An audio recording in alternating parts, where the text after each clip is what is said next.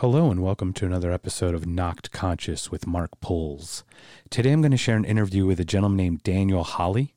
He lives in Bristol, UK, and he has a podcast titled the Social Cohesion Podcast. We were initially going to talk about that, but this week was a really strong week of racial tensions in the United States, and Daniel had a lot to share about that. So I'm just going to be quiet, send it to the interview, and here it is. Hello, everybody. Welcome to Not Conscious. I'm sitting across the pond from a gentleman named Daniel Holley. He has a podcast called the Social Cohesion Podcast. Is that correct, Daniel? That is correct.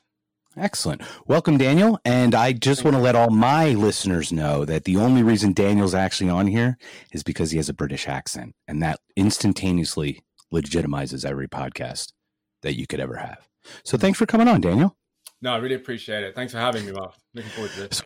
So we met, or we talked once before, and it was about a month or so ago. A lot of shit has happened since, and very recently. So please share. Let's get right into it, because obviously, let's just go.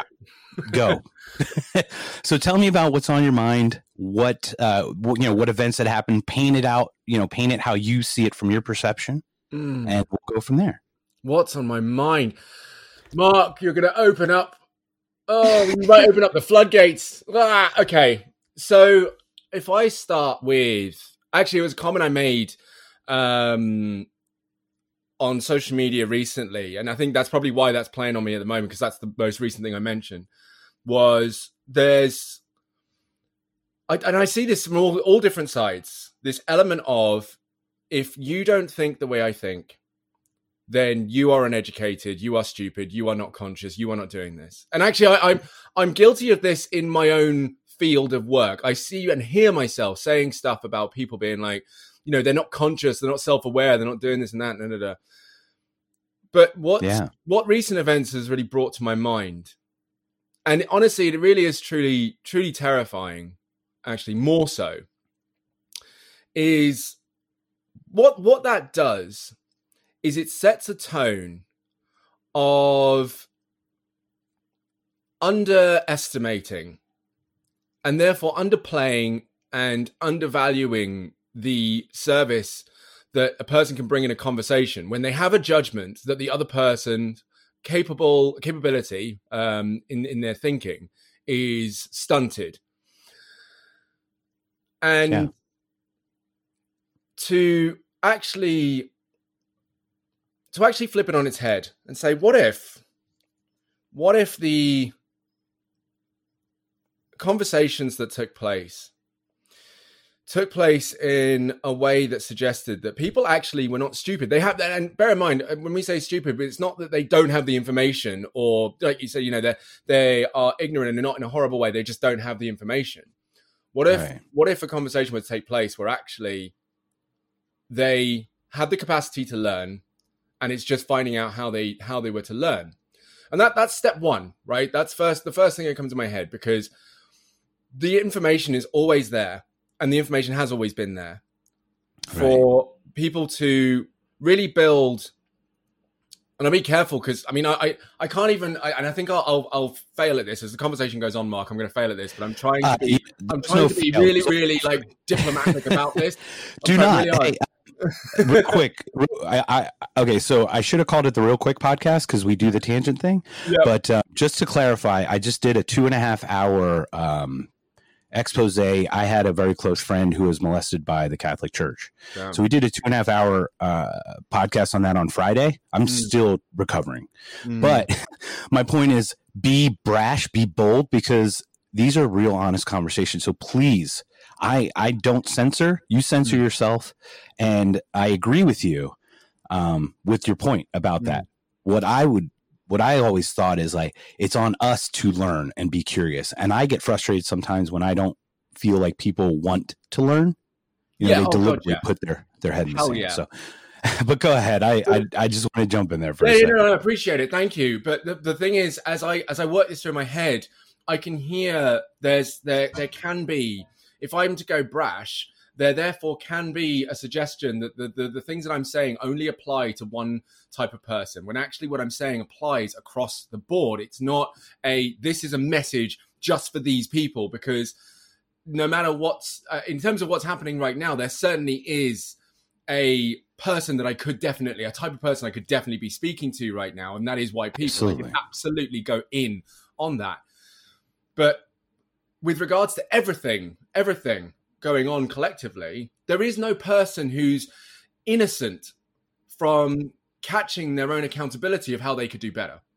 Yes. And so when I talk about this stuff, I'm not, we could have a conversation about what's going on in America right now. And we probably will at some point really go in. Sure. But to start off, my thoughts are simply, we really want to be able to acknowledge a person's ability to learn and listen. Yes, there absolutely are times where, and again, I said this in another post, where it's like trying to talk to an addict who doesn't want to not be an addict.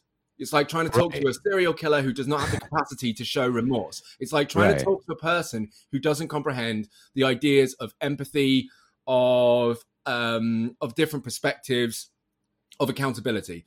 Those conversations, to me, just don't. I honestly don't have them. I just don't have them. Right? Yeah. If you see, if you come across someone who's not willing to learn, don't try and teach them. There is only energy lost in that kind of conversation. Right. Whereas I think what does it harm, and this is what a response to someone saying, "Oh, I think we just need to talk about this," because they were like, "Oh, rioting's not the way it's going to work," and I was like, "Shut up." So well, I'm going to say this. I don't agree with rioting personally. Okay, I understand there's nonviolence because America is afforded the greatest freedom of all, the freedom of assembly, freedom of speech. That is the only country that it's afforded in. Unfortunately, yeah, but it's practiced really grows. Poorly. Yeah. Oh, absolutely. Oh, please. I live here. It's really badly done. And what I've noticed is as I've grown this, I think I did a episode 5 parts 1 and 2 on Friday. So I believe this is a 6th not conscious group, individual recording. Yeah. But there's an old Native American proverb that says you can't wake someone who's pretending to sleep. Mm-hmm.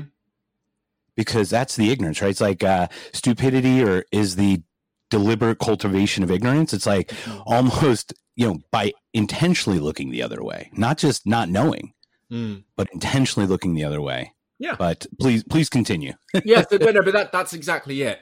And I think the reason that it's harmful to suggest that other people are dumb and other people have a mental deficiency or whatever, which is again a narrative I've seen, and it's again from all angles, is that what it does is it actually diminishes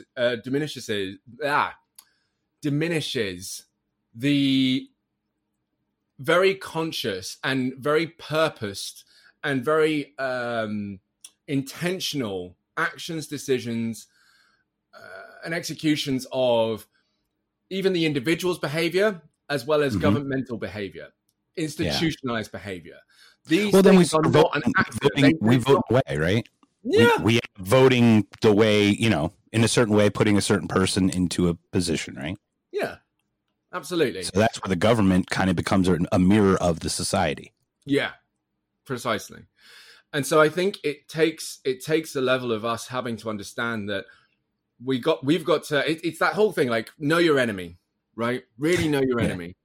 And if you are going to go out there and just go, right, they're all dumb, they're all stupid, and they've got this. And I because I went through this process myself, growing up from a young age, I started to look at this, and I was forced to, because I had to question why I was being spoken to differently, why I was the one getting certain jokes that other people weren't getting. And I mean, being on the receiving end of certain jokes that other people were not on the receiving end. Right. You were the in essence, a victim, or the punchline, or I was the punchline. Yeah. The joke. Right. So I was forced to look into this and going, right, what is going on here? Why is this behavior happening?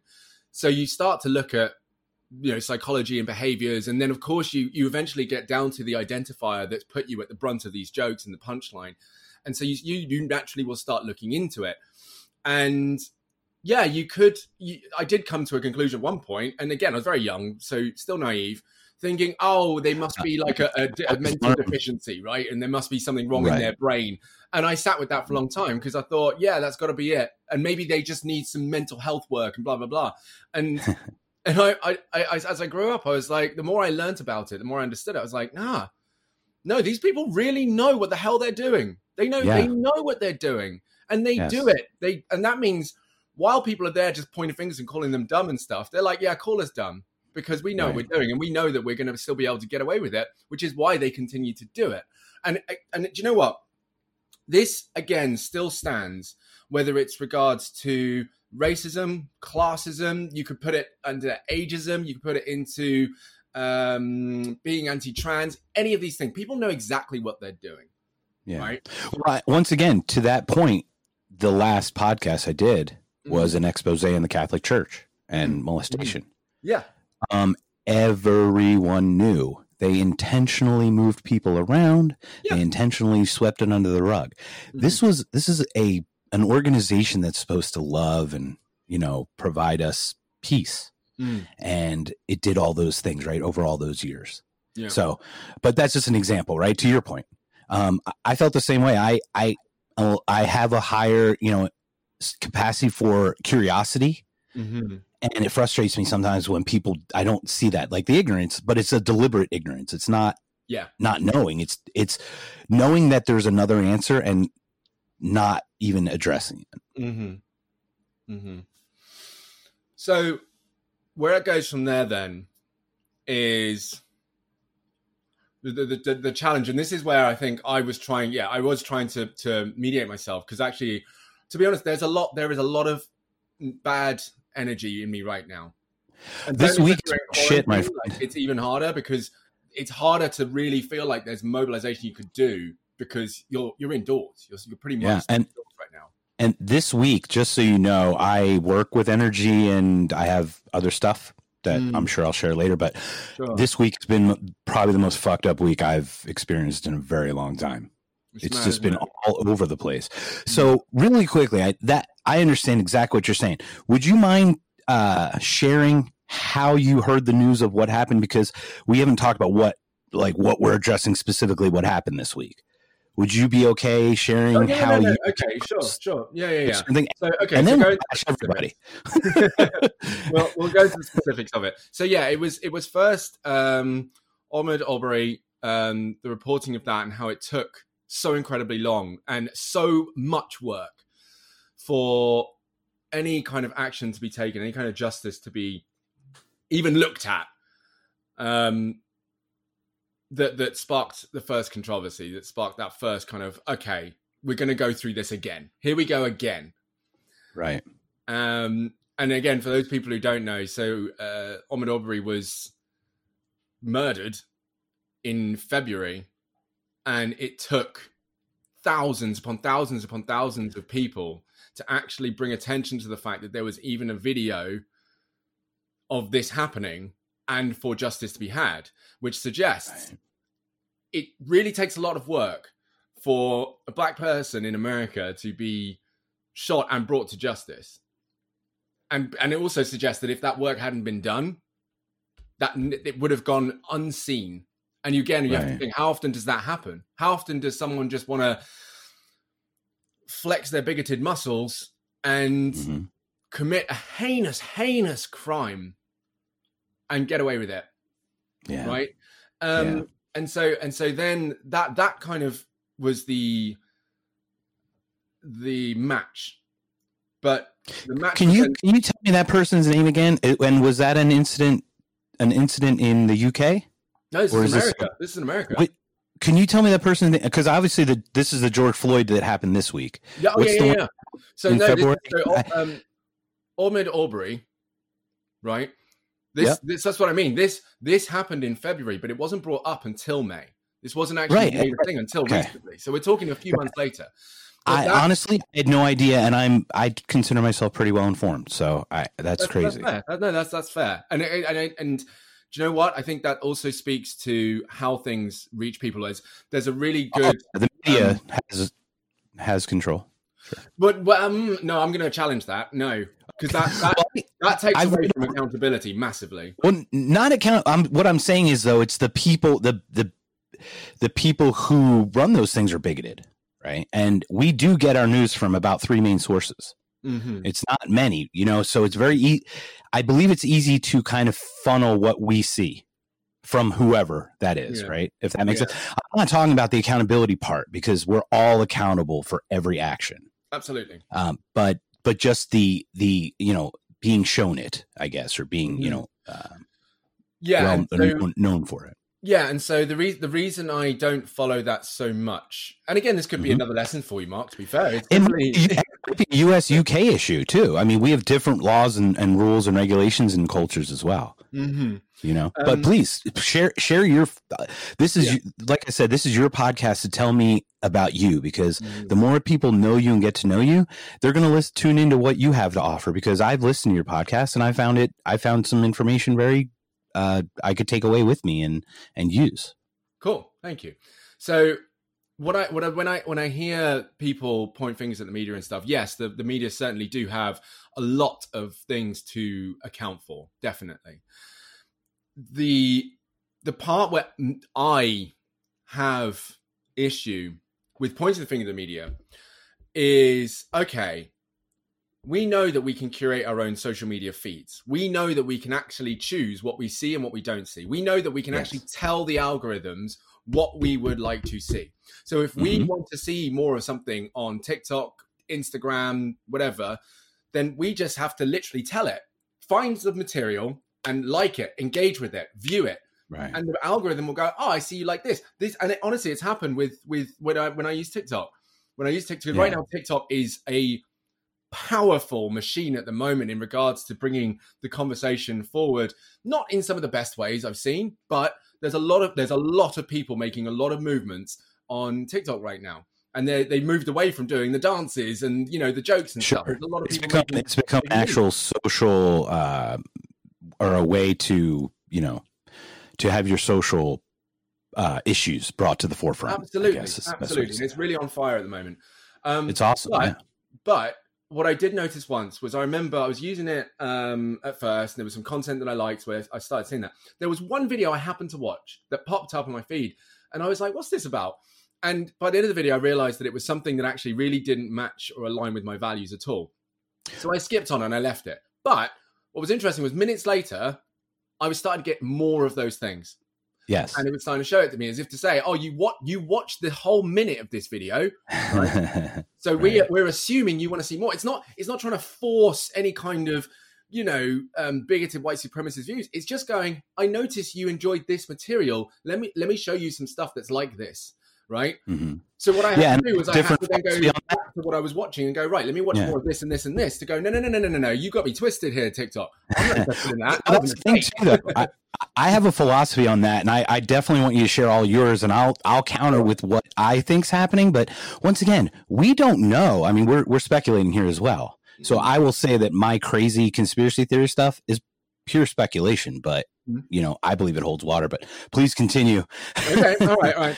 So basically, you're putting yourself in the echo chamber, and all of a sudden, you get something counter to that. You click because you happen to click on it, but it assumes that you're clicking. So now you're in that echo chamber. Now you're getting a feed of the same type of material now. Is that what's happening? Yeah. And I noticed that it happens. I've spotted it happening on all social media platforms I've used, where what you engage with and what you use, it will repeat back to you. Does it always get it right?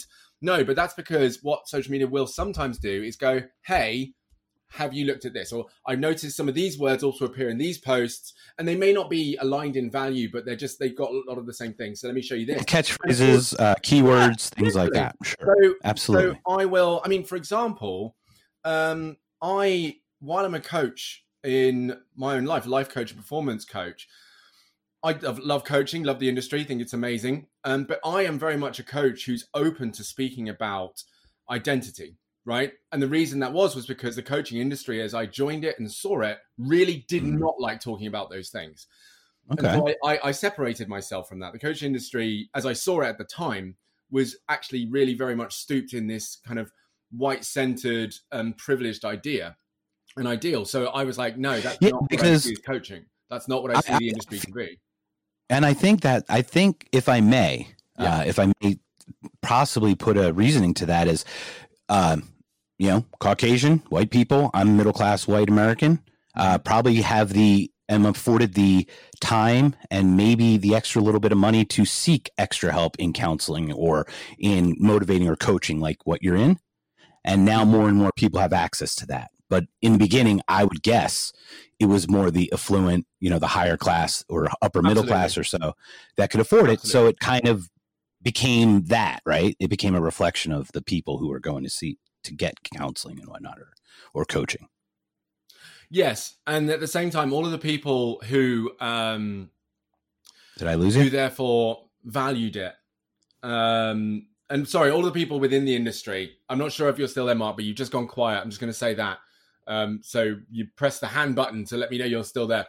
But Daniel? when you look at all the value bases in coaching, and when you look at all of the things in coaching that make it what it is, you can actually see how easy it is to insidiously lay down very, very seasoned white supremacist values that don't actually apply when it comes to what coaching is all about, buddy? Which is about the uplifting and the empowerment of any individual on this planet, and the belief that any individual on this planet can make it. But of course, coaching is about taking down barriers. It's about breaking down things that are in our way, mentally, psychologically. And for people of color, for marginalized identities, there'll be different barriers that need to be taken down, that need to be fully understood and appreciated.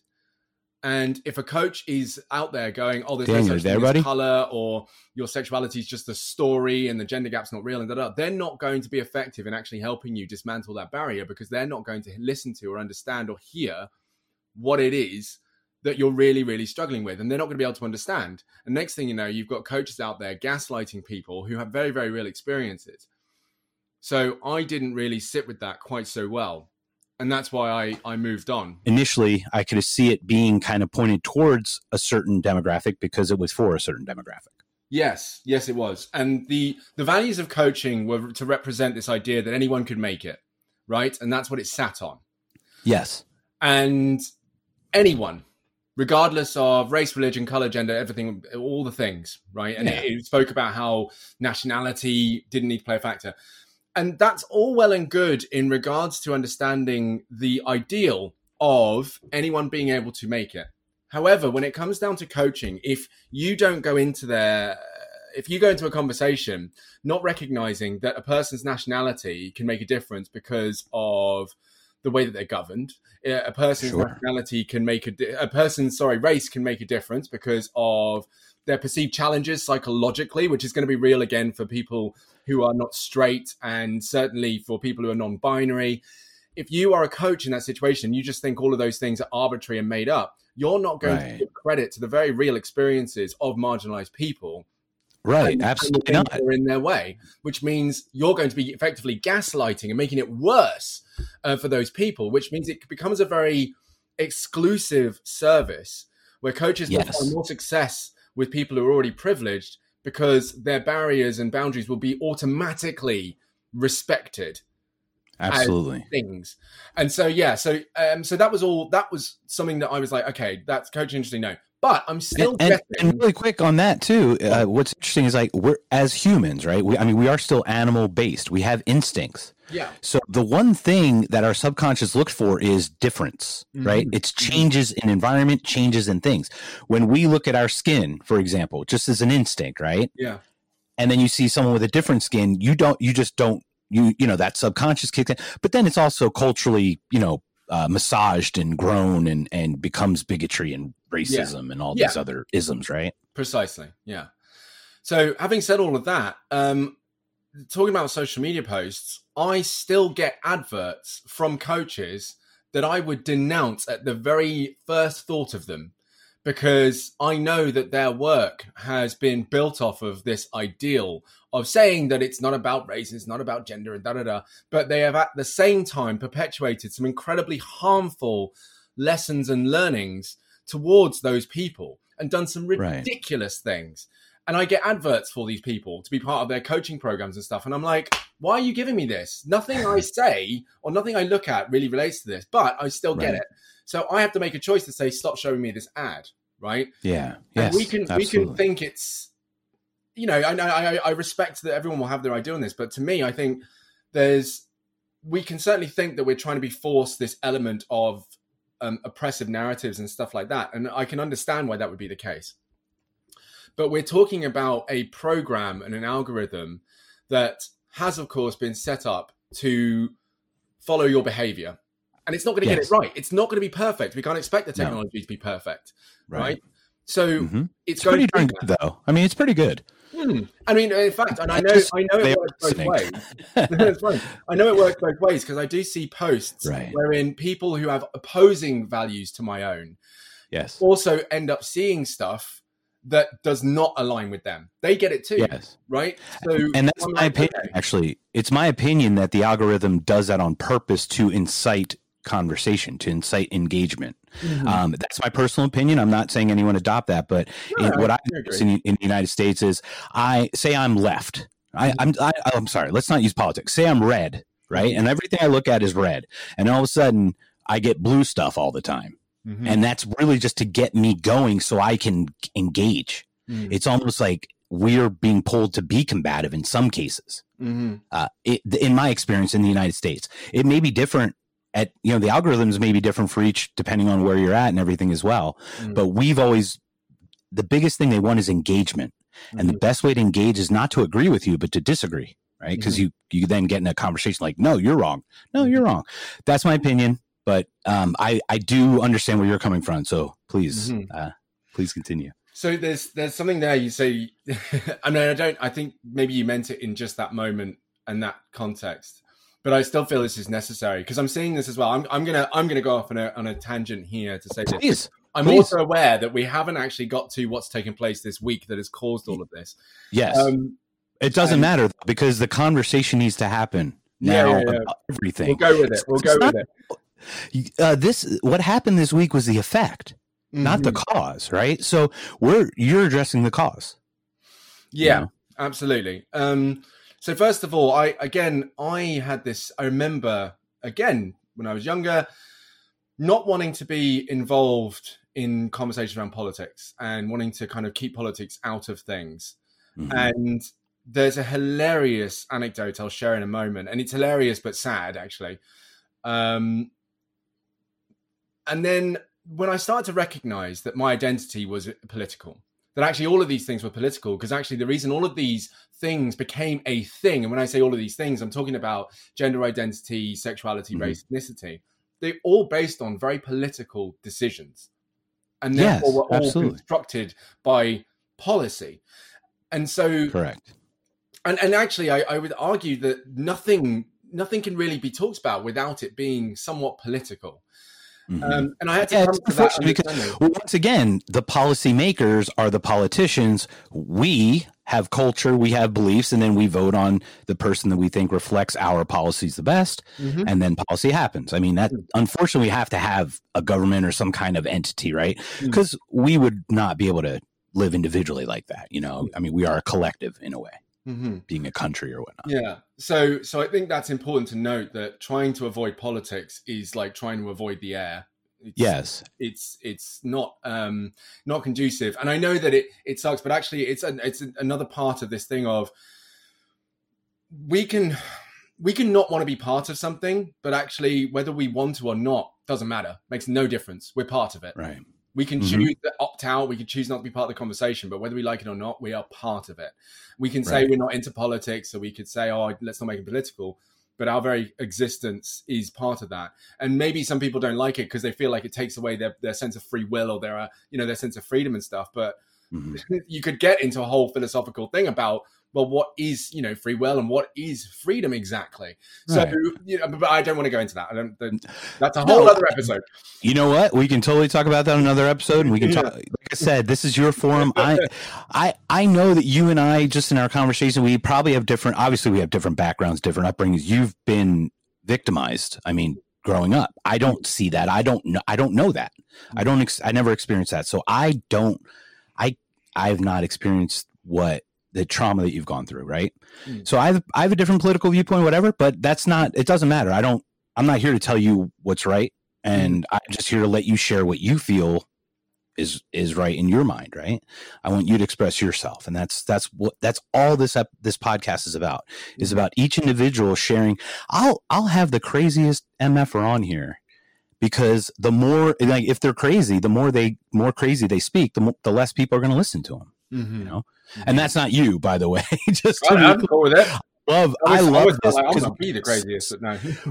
I think you and I are heading down the same road on like parallel streets, right? Just different ways of getting there in a way. But you know, I love it. I'm grateful that you even came on. So thank you again. Yeah. So there's actually two important points then to speak on with what you've said. So just quickly, this anecdote is I'm a video gamer. I love my video games, have done for a long time, and I've always enjoyed the imagination, creativity, and unlimited access to creativity that video games offers us.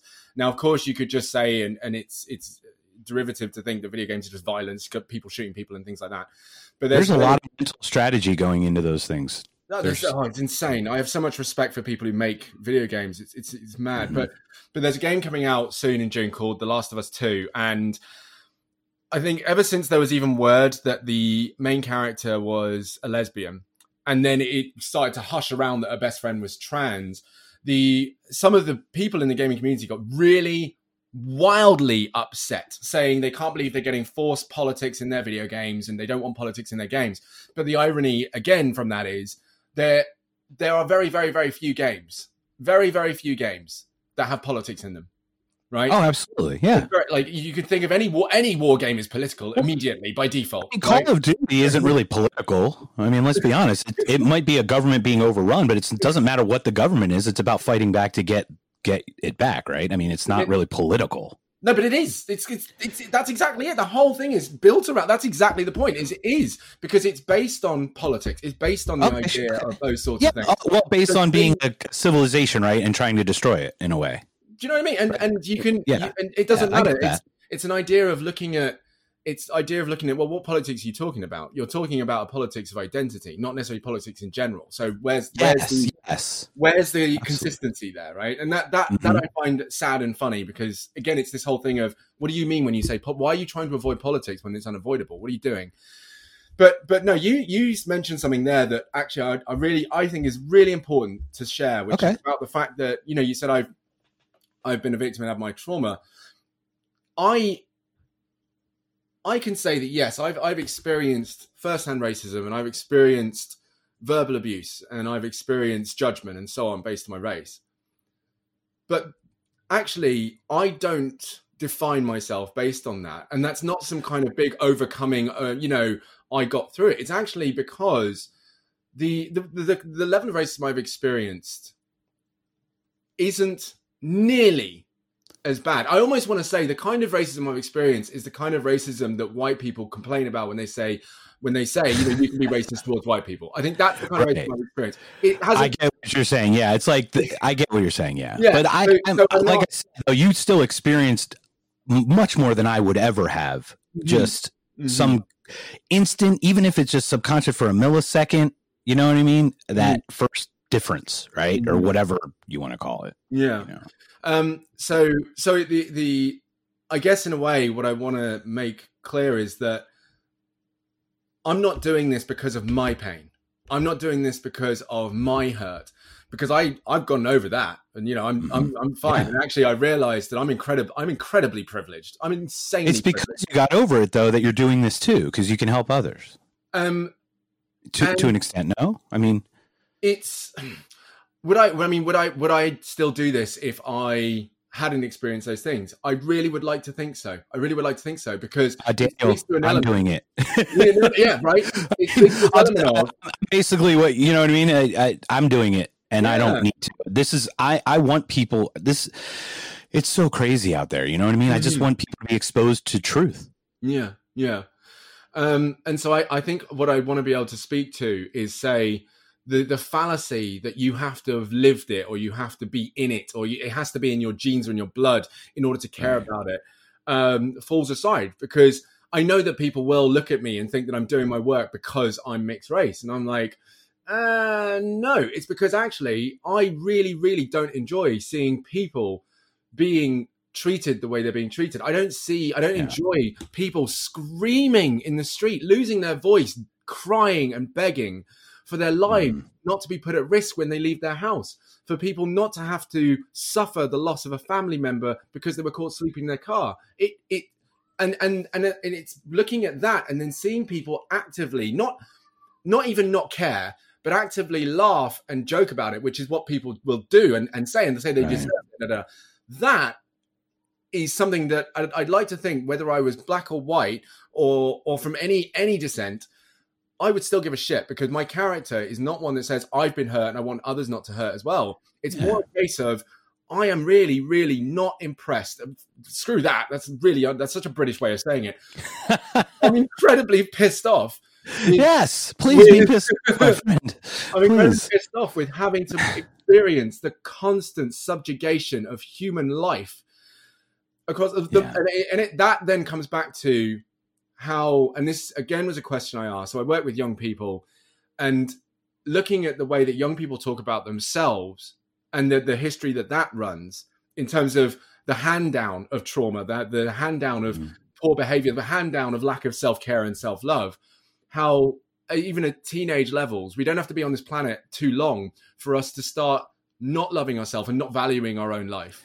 And that, I feel, becomes a disease that puts us in a place where if we don't value our own life, how can Earth can we really give a shit about the injustice of death? Anyone else? Yeah. Of anyone else in any way, in any fashion. Like I speak on this so powerfully, and I know that you'll relate to this, because when you have that spark or that moment where you're literally going, fuck, life is so valuable. The ability, the things that you can change and do, the things that you can experience. And in fact, you know what? Fuck everyone else. The things that you can experience, the joy that you can feel, the love that you can get. And yes, it might take work. And yes, that might be hard at times. But holy fuck, is it worth it? Is it worth it? Can we say it will take work? I mean, I hate the May thing, and I'm, there's some of the, motivational speakers that it seems so easy to make change, right? I wish we were more realistic about the actual work that's needed, right? We're kind of a microwave generation on our side of the pond. Yeah. And we think we can snap a finger and all of a sudden, oh, I feel better. Oh, I'm rich. You know what I mean? Like, and that instant piece is where I think we get lost sometimes too, because you have to give to get. Yeah.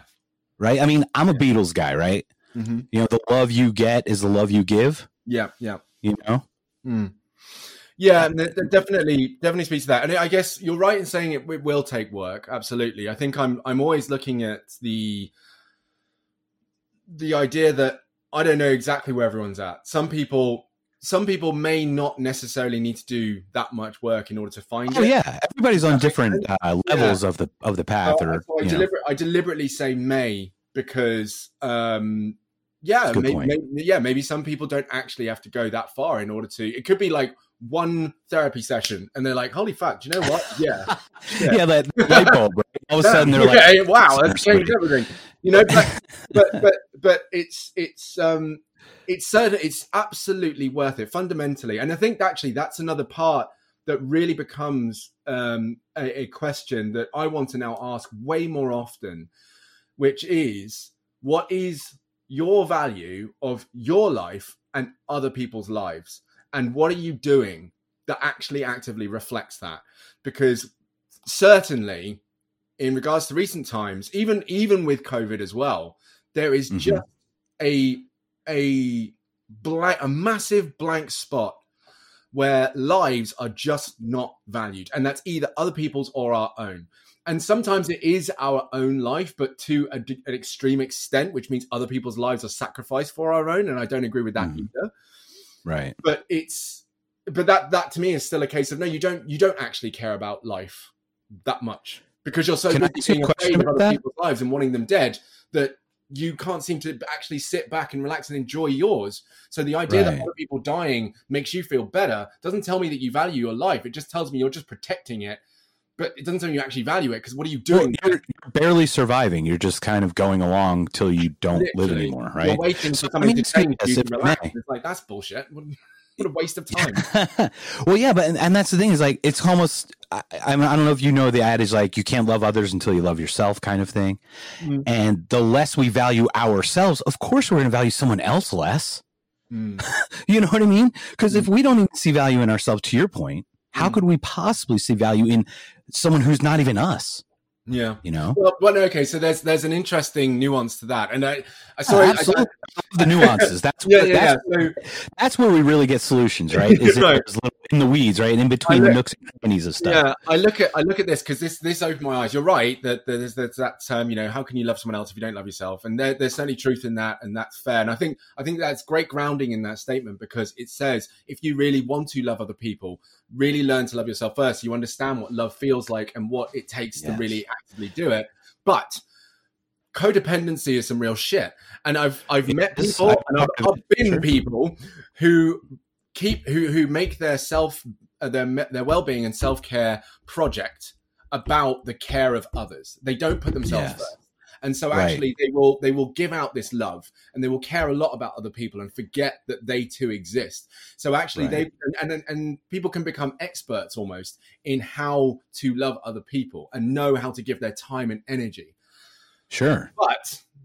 But have they looked at themselves and gone, man, I could do with some of that too? Or have they looked at themselves and gone, damn, I wonder why, I go to bed. Maybe I'm going to bed tired and upset every night because there's so much more love I need to give and I didn't give enough today. Do you know what I mean? So yeah, and it also speaks to the variance of the human race, though, right? Mm-hmm. I mean, like when you talk intelligence, for example, there are types of intelligence. You can know every fact and figure, or you can have a great memory, or you can be totally creative. I mean, there are different types of intelligence, right? Everyone can contribute to all of us. Everyone has something they can contribute, in my opinion. Yeah. Oh, gotcha. Yeah, absolutely. 100%. Yeah. That's the thing. I think the other part, and I actually don't get so bleeding hearted about this part, but I still have a candle lit for it is that yes, we do all have something to contribute. And if we're contributing the lack of empathy or the lack of concern over the lost lives of people, and the other funny fact about that is that we might think that because something happens on the other side of the world that it doesn't impact us. We might think that because something happens to someone else, it doesn't impact us. But the rioting right now, and I actually saw a video right now, and it was in the suburbs, white family recording like what looked like the army rolling down their road. They were on their porch watching this, recording it, and they were shot at. Are you serious? Seriously, they were shot at. I've seen that. Oh my gosh. So the police actually opened fire on this family on their porch, just recording.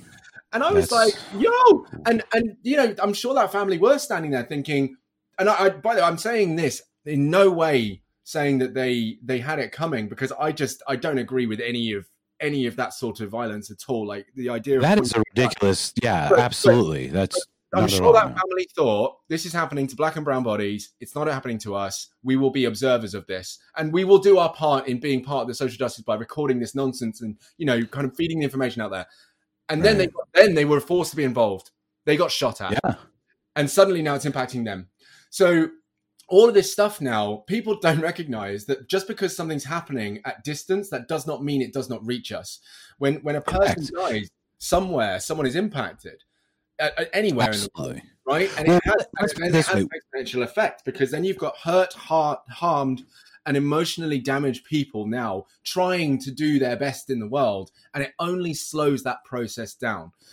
So we like the idea of being able to distance ourselves from these problems and go, oh, that's not something I talk about. But until we understand these things have an impact on us, whether we like it or not, either we go, okay, I'll accept the impact, or we have to do something about it. Right, because the world's smaller than it was. Let's be honest. If you look at the Revolutionary War, for example, right, the shot heard around the world took months to get to around the world the information. I've seen a bad landing. I think there was a bad landing in a San Francisco airplane where it went off the end of the runway. Right. That video was up and around the world in 3 seconds while it was still going on. You know what I mean? The world is much smaller, and we need to be much more aware that it's even more vitally important because we're getting so much information and how quickly it can be passed around. Yeah. No, 100%. And I guess I don't really know what I'm going to say next. Actually, it doesn't matter, man. That's what it's all about. There's a pause. Well, let's take it. Let's take the pause. But perhaps, like, in terms of what you're saying, the world is yes much smaller, and so it feels. And I think this also ties to our senses of what we want. There's the language again that it's this is nothing new. The concept of someone else getting more does not necessarily mean that we are going to receive less. Correct. Can't a rising tide lift all ships, right? Kind of point. You know what I mean? And I actually do wonder as well. But this is where you could say it's political, you could say it's a matter of ideals, whatever. I did ask myself, what would I be willing to sacrifice if it meant more connectedness and joy for more people in the world? What would I be willing to sacrifice? I don't know what it would be, but I think some people believe that they would literally have to give up the clothes on their back and the bread in their cupboard. I think people think they have to give up the water supply in their house. You know, they think it would all end up going back to some really weird, prehistoric time where we all have leaves wrapped around our waist and stuff. And I'm like, whoa, chill out. I have a solid belief that because of what we've been capable of producing and achieving with all of this trauma and devastation and death, I think that it's possible that the human race can actually live in a state of harmony. And I do genuinely believe that. And I'm not saying that in a way that's blind or ignorant to the challenges that will come along. And of course, the people who would be like, nah, that's impossible. That ain't going to happen. And can obviously give me the receipts as to why. But I'm willing to be in a belief state where that is possible. I agree that it's possible. I believe that it's... Hell no. No, it's set up as a control system. There are the one percenters, right? Or even the 1% of the 1% that kind of run things in the background that we don't even know. You know what I mean? Oh, gotcha. Yeah. We can call, cabal and the Rothschilds and the Rockefellers. And I'm not implicating them, just to be clear, just for legal reasons. Mate, they haven't come for you. We're nothing. We're nothing. We're like a fleet. The ones that lose. They would be the ones that would lose. So they're the ones that are really holding on to this. They like the divisiveness. They like us at each other because we're not collectively trying to be better against the whole system in a way. Yes, and there's always ends, my friend. Yeah. There's more to it than that, and for sure, when we certainly look at the elite, absolutely. But from where I sit with what I have, they're untouchable. I'm not. I'm like, they're untouchable. I ain't never going to get near that. And yes, you could absolutely continue to acknowledge that there's a lot of accountability that they can and really should take in regards to their role in a lot of these things. But it's up to us to buck that ourselves. Like personally, I buck that, right? I go against the stream, but that's also a personality trait. Not everybody goes against the stream, right? No, not everybody's a salmon. And that's it. But this is it. This is exactly what I mean. So when I don't want to take away people's freedoms, of course, to point the finger and go, hey, you need to do this, you need to do that, right? And no, not at all. We'd love to just expose and then let them choose what they want. Ultimately. But what misses, I feel, from that conversation is, okay, but does that mean it is absolutely pointless for people to try and mobilize together and make things happen? We have made things happen on grand scales and societies have changed because people have mobilized against elite form, right? Yes, absolutely. It's a very difficult one because I think we could argue, and actually I'm cringing a little bit at saying this. You're going to pay for it later, sir. No, I'm just kidding. I feel like what we need to mobilize against are some of the deepest rooted problems that human beings have faced.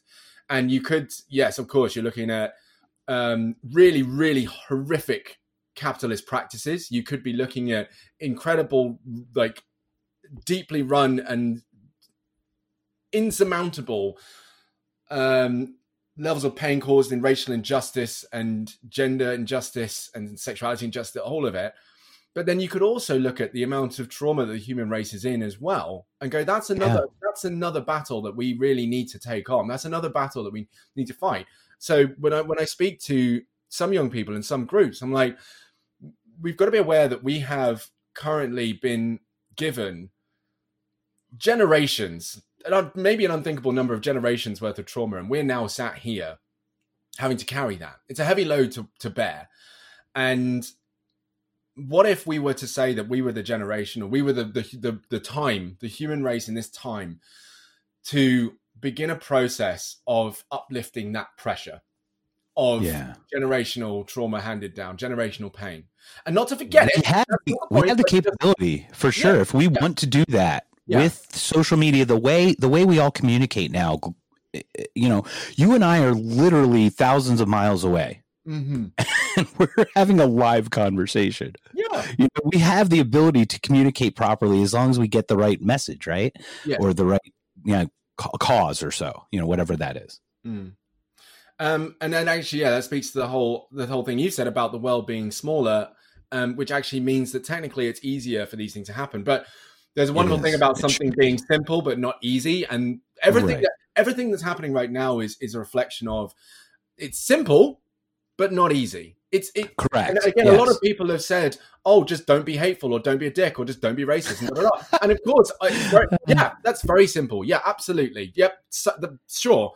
But as it's demonstrated time and time again, actually getting rid of your conditioned ideas of all of these identifiers, getting literally de-educating yourself on certain things that you've learned is hard fucking work. It's not easy at all. But again, it's worth it, because if you sit in a value base of going, yes, I am very much about equality, or no, I'm not a racist or a sexist, and if you really, really, truly believe that, you're not just a mouthpiece, you know, this performative thing that is just to cover your own arse, then it's worth doing, because you can at least feel like you're in a place where actually you never have to defend yourself. You never have to say it anymore, because you're actually not doing it. You're literally not doing it. It's very cool. But it's hard work to get there. And that's another thing that so many people don't understand.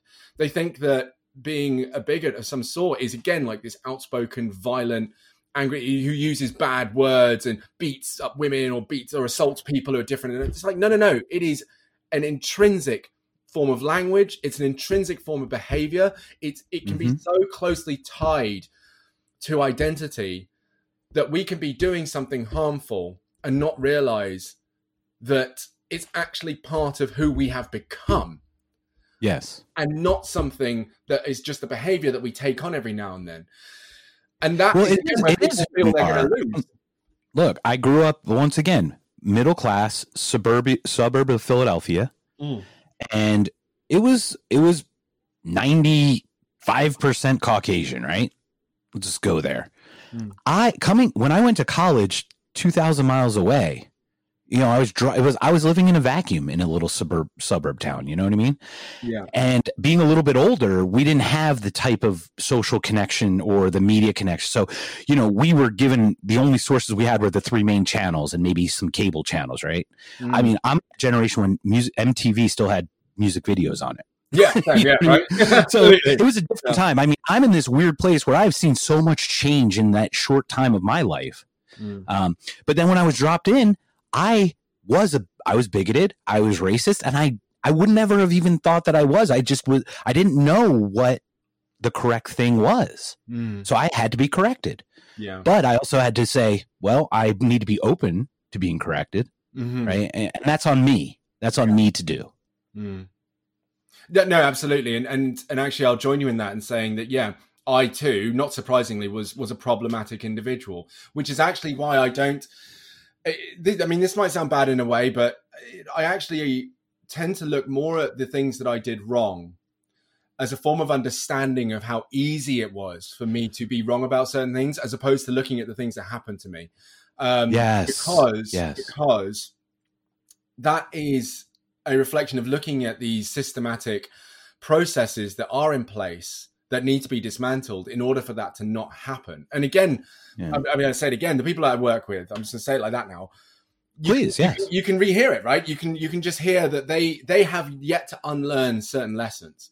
Yeah, absolutely. They think willpower just, you can push willpower all you want, but when you have external factors like outside racism at you or bigotry at you, all the willpower in the world is not going to help. No. To your point, right? No, like you could talk about, you could take it and run that mile, run that marathon, those inspirational words that everybody uses, but there are some other factors that are outside of your realm.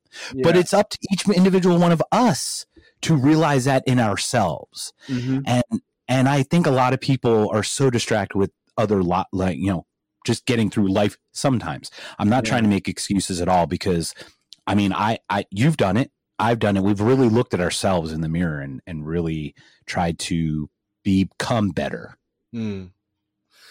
Yeah, and I think this is one area of why it worked for us in terms of that openness, is a fluidity of identity that we've had with ourselves, and the sense of self.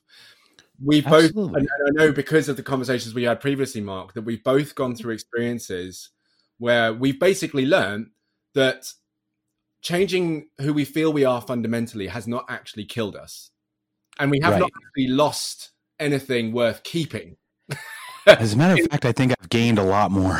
Exactly, absolutely. My sense of contentedness and happiness in my life has changed astronomically since I started the process of recognizing that I could be wrong about some of the things that I say and think intrinsically, not consciously, but intrinsically and subconsciously. And if I were to change those, actually, it doesn't end me as a being. It makes me better.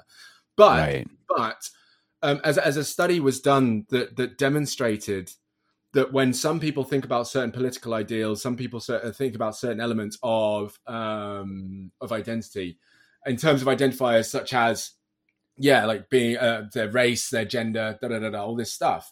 Sure. Some people actually find that it's so intrinsically tied to them that when those things are challenged, the parts of their brain that consider things like self and the ID and, all that stuff, the ego, the same part lights up. The same part that considers the self lights up when those things come into our presence and into our proximity, when we hold those things in, of course, the same place. I'm a woman that makes me who I am. I'm a man and that makes me who I am. And so when those things are challenged, we feel like our identity is being challenged. And the fear is, if I change that, I lose me. And only if you get to a place of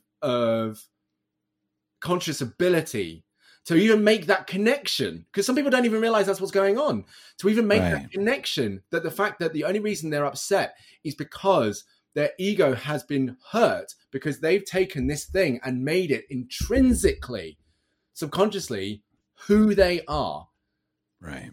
And so it's funny, they're still operating in that process. They're still operating in that process, interestingly, and construct of your race makes you who you are. Your gender makes you who you are. And of course, because they're doing that subconsciously, that's then what they perpetuate out into the world.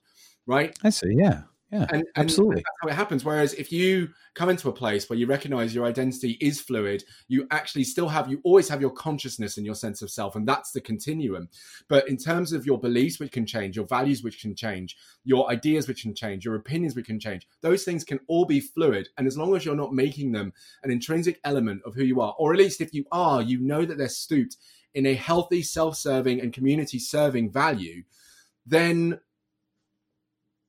And I'm doing my shrug. We need the little emoji with the guy doing the little, I don't know.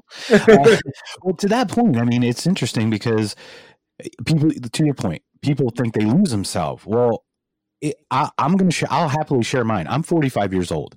Okay. I had suicidal ideations at 40.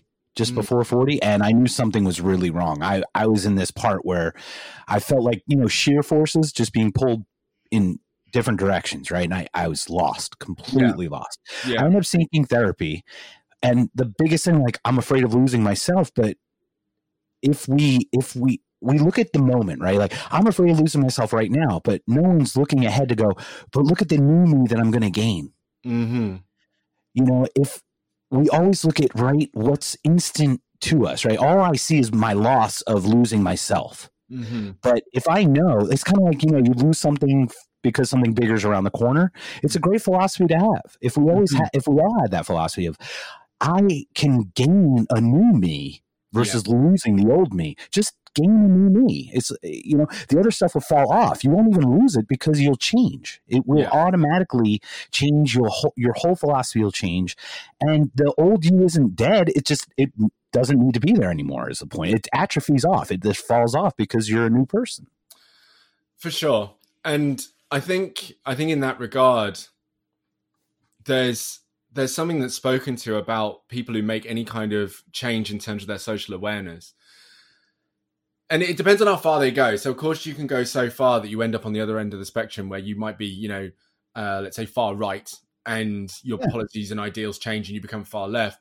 The anger and frustration and energy burned could be identical, and it can still be exhausting. There might be some different emotions that are felt there, but the energy still is incredibly palpable.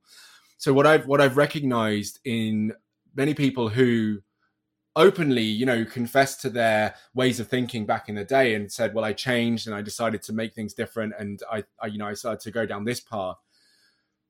One of the consistent things is they're always happier, more content, more at peace. Not necessarily peaceful, happy, content, but more so.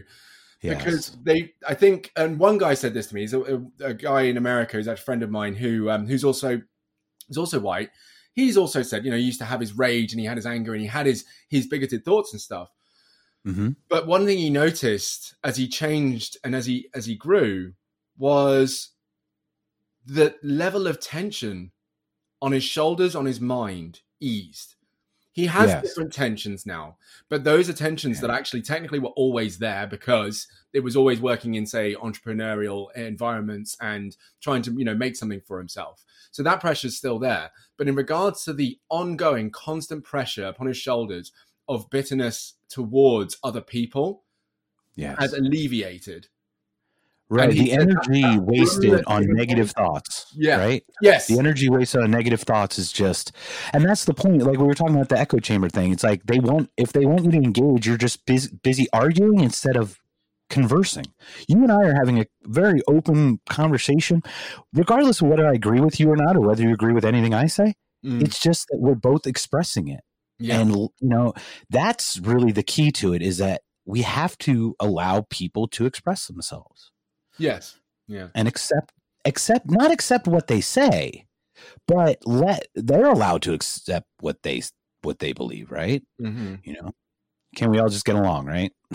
Oh, that's really what it's about. Well, I did, as I said earlier in the podcast, like there's the element of conversing, and I think this is it though, and I think this is the difference between where you have the polarized other ends, and I don't equalize them, by the way. I don't see them as the same thing. I know some people go, oh, they're what is it, the shoehorn or whatever thing, or bell curve, I don't know, nonsense. I don't see them as the same thing at all, and I think that in itself to me is a fallacy. But you can certainly make characteristic familiarities between the two, but does that make them the same? No. Right. But were you talking about the bell curve, the book with IQ and things like that, or were you? Because actually that book proves. Well, that's interesting because IQ means, and IQ. Let's just, on its face, regardless of whether you think the test, anyone thinks the test is skewed or whatever, or biased or whatnot. IQ is only a mere possible measure of potential. You still have to do it. Yeah, right. You know what I mean? Mm-hmm. I have a high tested IQ number, but I didn't do anything with it. Right. You know what I mean? So what good is that? Right? Like, I don't care how fucking smart you are. If you can't apply it properly, it's all for naught. Literally. There's no point. No point. And I sometimes I see the IQ thing as just an ego thing, to be honest with you. It's and that's why I try not to, you know what, this is where I take the IQ thing doesn't matter, but my curiosity does, right? I always see like the desire to want to learn is the thing that I think is much more valuable than just feeling like you know stuff or having the potential to know things. Is seeking, right? Seeking answers, seeking solutions. So we're about an hour in. I have all day. Like I said, I've had 2.5 hour podcasts. You did. I've had, I'll go as long as we want. I'm here for you. We're an hour in, but do we want to go into what happened this week and then go from there, or do you have a couple more thoughts you want to talk about? No, we should, because an hour ago we started talking about it and we never stopped it. But guess what? Welcome to Not Conscious, my friend. I have a feeling we're gonna have a couple of these over the years, and it's gonna be like this. So, all right. So, Daniel. Yeah. We are like we said, we're about an hour in, and we want to talk about some more things. You're welcome on the program anytime you want. So if there's let's talk about what you specifically want to address now. Yeah. In the short time that you have left, and then we'll have another one of these in a month or so. Woohoo! All right. Okay. So okay. Yeah. Talking about George Floyd, which is what took place this week. It feels really, really, really bad to speak on this in the way that I will, but I really want to say it. But first, because actually I want to end on a high, and I know people might listen and go, "There's a high." So I'm going to say this first of all, that it's not surprising that happened. Not at all. But it still fucking hurts. It's fucked up. I mean, 2 years ago, two African Americans were shot within a week of each other, or in the same week. Mm-hmm. And I remember the girlfriend recording it on Facebook Live, right? Yeah. Jarring. Absolutely. I don't know how Ferguson, right? Wasn't, so many. It's relentless. And look, I'm flabbergasted because I don't know what I can, what I can do. Someone tell me how I can help, please. You know what I mean? Okay, all right. So what, all right, no, fine. So what has emerged? And I think I want to say this has emerged in my sphere recently, but actually, I'm sure this conversation has been around for a long time. So what it is when people say they're not a racist and so on, right? Mm-hmm. That's not actually good enough. No, that's not good enough. And no, not at all. It's not that it's not good enough because people are like, I'm not racist, but blah, blah, blah, blah, blah, right? It's actually because what needs to be understood and recognized is that the status quo in itself perpetuates prejudice. Yes. The way things are naturally occurring, the way things have been designed by humans to be is prejudice, right? Yes. It has to be, because it's from the viewpoint of the people who created the system. Hello, right? So to say you're not a racist, and I'm sure people don't expect everyone to stand up and clap and applaud them and kiss their ass, but it's not enough. And this really spoke to me because it's actually not about being not racist. It's about actively being. And thankfully I'd already taken this on, but it's still something that I look at and go, right, I want to make sure that I'm doing this as well. It's about being anti-racist. Because to say you're not a racist is like a neutral thing. It's just like, okay. Right. You're just a thing. You're nothing. You're just you're neutral. You're blank. You know what I mean? Yeah. Okay. Absolutely. Fantastic. Great. Yeah. You could have people who have like racist about it. It's like white bread, right? It's like white bread. It's just plain. Right? Just vanilla ice cream, right? Or just chocolate, or just plain, nothing, no flash to it. It's like basically it says I'm not racist, but I'm also not doing anything to change that. And that's right. what I recognize. You're not helping the cause. You're literally doing nothing then. Being an asshole or not being whatever. Yeah. So it's about being absent is worse. I think being absent is worse. We should all be interactive in our lives in a positive way. Yes. Yeah. The inaction is worse because it just basically means that things continue to go the way they're going, which is why we're still seeing riots. We're still seeing black men being killed unjustly, murdered in the street in front of people, and the guy did it with his whole chest. He saw people recording him. He stared the camera in the eye and murdered a man. And literally you're thinking, well, of course, in a way I'm thinking, of course, this is still happening because there are so many people out there who are proud to not be racist, but ain't doing shit about it to change it. Well, can I ask this question? thinking that that's all it takes. And it's like, no, you need to be actively anti these things, which means call it out when you see it. Don't let your friends, your partners, your loved ones, your family allow those sorts of things. If you think people are going to make a joke or they're making a joke about it, don't let them a joke about it. Call them out on it. Sit them with it. That's, you know what, when people say we shouldn't be rioting, we should be conversations, that's where you have the conversation. That's where you sit and talk to people. Not when they're angry, not when they're filled with rage, not when they are crying, screaming, and honestly in a place ready to destroy things because they are out of options. That's not when you have a conversation. Not after the travesties already happened, right? You have to be proactive, right? Exactly. And to your point, and obviously George Floyd was an African American. How many... And I just want to say, you know, because I don't know his background personally and how he grew up and everything, but how many non-George Floyds are protesting? To your point, right? They're passively sitting in their house watching these demonstrations. But I'm gonna get into that next. Okay, please. But no, this is it. I mean, I'm only answering your question because you asked it. It's a really important question. How can I do this? And that's part of working towards being an ally. And I want to speak to the fact that when I say being anti-racist, it's important that people don't suddenly think that they have to get all angry and up in arms and they have to put on their bandanas and go out in the street and throw a bottle at someone. No. If you're listening to this and you believe that it takes place through conversations, that's how you do it. That's how you get anti-sexism, anti-racism, anti-prejudice. That's how you get it. Those conversations with the people that you trust you can have conversations with. Because I've also seen debates take place on the internet. You know, these people who have debates about politics and race and stuff. And again, to me, it's performative. Because in debating, as debating is conceptualized, there's got to be a winner. You know, you get points for debating a certain amount, which means that it dismantles the purpose of a debate, because it means that a debate takes place where someone is better than the other, and that means there's a loser. But if you're trying to have a conversation about something, there can't be winners and losers, because that immediately instills this ingredient that requires the other person to back down. And that is not the state in which you have a conversation. Right. And you and I, to your point, you and I see some things differently, but we're both having a conversation about it. I'm not going to lose just because you believe something different. No. And actually, I don't feel like, I certainly hope you don't get this from me, but I'm not saying all of this with the attempt to change your mind, because one thing I have learned. No, you just have to. But if I don't know something, I need to at least see it before I can process it. I mean, if it's like a carrot that's underground, you have to pluck it out for me to look at it. I can't. You know, you see things I don't, for sure. Absolutely.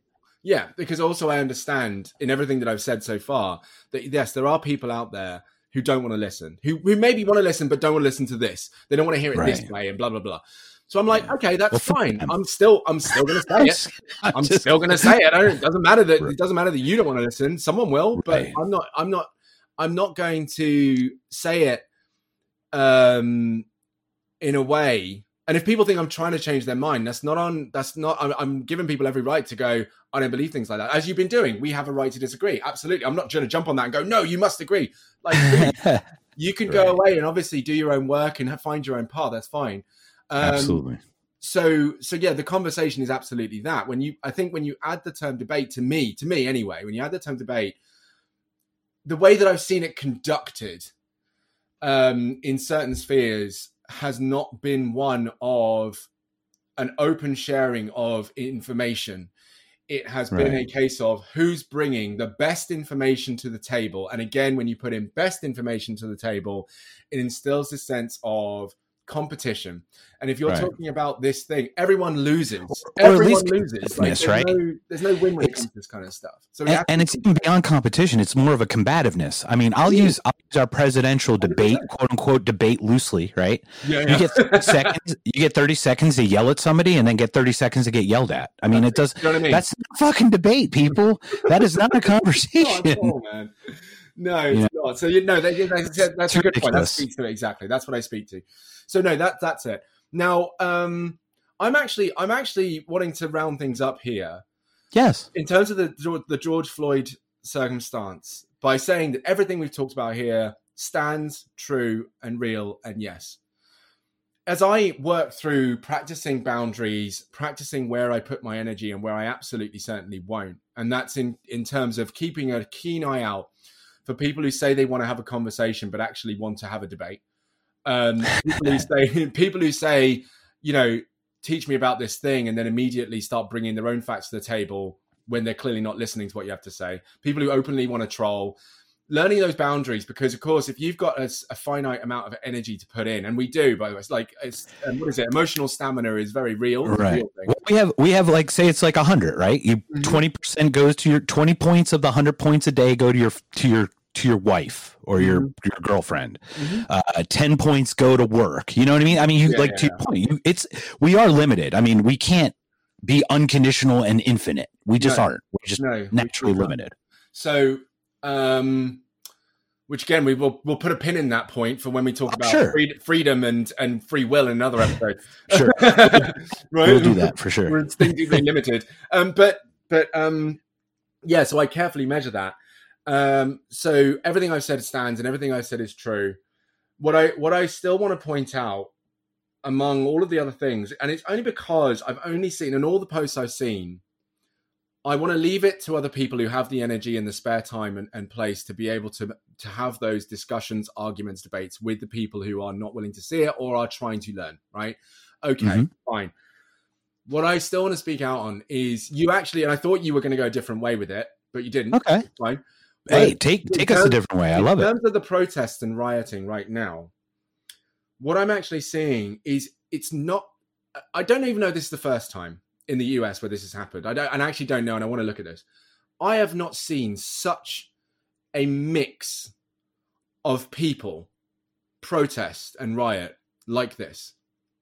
And to me, the slither of hope that actually I'm feeding as much as I can right now, because it feeds what I believe, it feeds what work I do, it feeds who I speak to, and it feeds the purpose of what I do, is that what this message has sent is that this is no longer a black people's problem. And actually, I will say it never was a black people's problem, because black people just existed. It never was. And then white people decided to go, hey, Spanish white people were like, actually, let's make this a problem. It's a different problem or whatever. Yeah. Or I feel, you know what it is? It's a lack of just the humanity part of it, right? Let's be honest. It's treating someone like an animal. Massively. Regardless of arguably, are, arguably better than animals, but that's again another conversation that we can have, which I will absolutely. Sure. But yeah, the level of diversity at these riots and protests actually has turned it to look like a civilization problem, a collective people problem. And it is not, it's taken away from this element of it being black people are upset because something happened to black people. People are upset because it's happening to black people. And that is where I actually want to end this, because I like ending things on any grasp of dregs of hope I can, because I think absolutely it's important that we acknowledge all the shit that's going on. But if I'm able to go, okay, this is a direction where because I have the privilege to be able to stay distant from that stuff, I therefore can use that privilege to at least find something that is worth fueling out of this. Because actually, I know a lot of people will come out of this riot, ain't shit gonna change. It'll be the same damn thing, and they will feel like they've just been screaming against a brick wall. And I could either spend my time empathizing with that to the point where I do fuck all, or I can go, no, seriously. Or I can go, I laugh because it's kind of like, it's funny because it's true, right? It's one of those weird things. Or I can go, right, I have the energy, the time, the freedom to be able to make fucking change and do some shit. So where can I do it in every facet, in every corner that I can, to make sure that that person who suffered has not suffered in vain, that their voice that they've lost from screaming at police, at riot, at anti-protesters and stuff, has not lost their voice for nothing. What can I do to ensure? And just in terms of fueling that action, I looked at these videos and I'm seeing what's going on out there, and literally it is not just black people who are upset by this. It is, but that's what's great about it. I think that shifted from that week that 2 African Americans were shot. I think that was about a year or two ago. I think it was probably maybe 2-3 years ago, actually. But I think that, we're waking up a little bit as a whole. Yeah. Real quick, what I always talk is we talk about tribalism, right? Obviously, isms, right? Tribalism, you got your group. Well, to your point, simple, not easy. Why is our tribe not human? Why is it not us all together as one tribe? Like, we're human. That should be our tribe, But we separate it into little smaller groups. That goes, there you go. I was going to say that goes into another conversation piece. Absolutely. I mean, once again, simple, not easy. Yeah, right. Yeah, absolutely. Exactly the same. I mean, it's almost virtually impossible, but you have to consciously make that effort, though, in my opinion. No, you do until it becomes unconscious effort. Exactly. It's like habit forming, right? Yeah. Well, we've been taught how to devalue human life, and it's in our entertainment. It's in our it's in our video games and everything. It's in everything we consume. Yeah, it's in everything we consume. So we would have to do the work to be conscious of when we experience the loss of life of another human being, and know that was a whole human being. That was not just someone separate from us. And in some way, shape, or form, that loss of life will come to impact us some way. Yes. It will. So we want to unlearn this dehumanization and the desensitization of seeing people die. And specifically, and I actually made this point recently as well, that it was funny how back in the 90s, the MTV era, as you mentioned, I think it got into the early 2000s as well. There was this meme that, the black guy always dies first, and it became a joke. Right. It did. Yes. Right. So we actually then got the token black guy. You're right. Yeah. But we then got conditioned to laugh at the death of a black person. Yeah. Or a lesser person. To even go back further, are you familiar with Star Trek, like the original Star Trek? I'm going to say a perceived lesser person. I know what you meant, but I'm just going to... Yes, perceived lesser.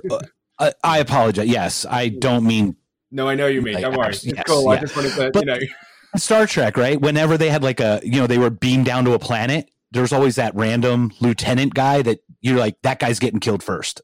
You know what I mean? No, exactly. The disposable character. Yeah. And now they've changed that to your point, you're saying the black guy gets killed first, right? Now it's like ingrained in the fabric or woven in the fabric of society now. Yeah, for sure.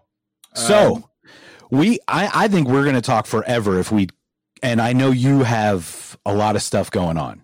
Yeah. So feel free to expound however you'd like to finish this, and and we'll definitely have another conversation, I hope. Oh God, yeah, no, absolutely, man. I'm ready to go at this again and go into more stuff, because there's so many things in terms of the limit of our energy, in terms of how there are direct examples of how animals are given more rights than minority groups. And indeed, we can talk about the intersectionality of these problems, because while the context right now certainly does speak to issues between white and black people, and actually, to be honest, I'm actually going to say black people in the world, there's so many areas to discuss in this, but this has actually been a good opportunity. Thank you, Mark, for letting me come on. I really appreciate it, man. Well, I thank you, because I mean, how we just connected. It just we had one conversation prior to this, and it was just very fluid. And I know we're different people, but I guarantee we could hang out and have a great time. Yeah, and that's what it's all about. In spite of our differences, we can have a drink, we can have a meal, and we can hug it out, right? Yeah. Like, that's what it's all about. Do you have any final something you just absolutely need to share that we can get recorded for you, that you can make a statement and close it out, and then we'll finish it up and we'll be good to go? Easy. This is a people problem. This is not a black people problem. This is a people problem. Perfect. Well said. So, Daniel, we're going to close it out for this. Thank you so much for joining and taking your time, because I know it's your weekend, and we like to have our free weekends. So thank you so much. Can you tell us everything about your information, your website, your podcast? I believe it's on Buzzsprout, but please share all that information, and then we'll call it a day. Cool. So The best place to follow me is on Instagram, at the only other Dan. And I do a few videos over there, just sharing a few nuggets every day. And then my website is www.daniel-holley.com, and it's Holley. I'm sure you'll have it all written in the description. I will. Yes, absolutely. We'll do that. There, it's very, very brief, but that's because as a coach in this field, my power comes in conversation. So you certainly can actually there's a resource you can download there if you're looking for some personal coaching work to kind of improve your own life and get things going. It's very straightforward, very simple. You can download that for free and start working on it. But then the podcast is called the Social Cohesion Podcast. And the whole purpose of that is I bring people of more liberal values, of values that reflect the equality and empowerment of every individual on this planet onto the podcast. And I coach them through a conversation. And so it's experiencing what it looks like to be coached by me. That's awesome. I love it. And I've listened to a number of them. I probably listened to a good half of the ones you've had out there, I think.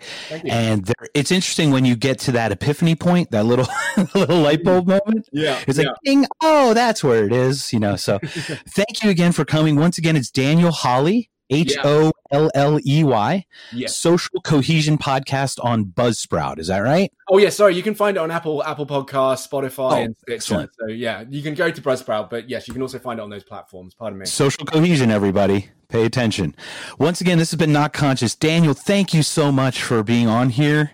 And I know we'll have more conversations, and I can't help but say I'm blessed to even have crossed paths. Because man, I would never have met you had you not had a podcast, had I not started one. I mean, how would we have met any other way? So thank you. And everyone out there in the world, thank you so much for joining us. And we will have another podcast with Daniel in the future, I hope. Yeah, for sure. Let's do it. Let's do it, my friend. Thank you again. And everybody, if you need to contact me, it's www.knockedconscious.com. Thanks so much, and we will see you guys all later. Once again, that was my interview with Daniel Holley from the Social Cohesion Podcast. If you'd like to get a hold of him, just look up the Social Cohesion Podcast. He's on all major brands, iTunes, Spotify, etc. Once again, this is Knocked Conscious. I hope you enjoyed it, and I hope you have a great day.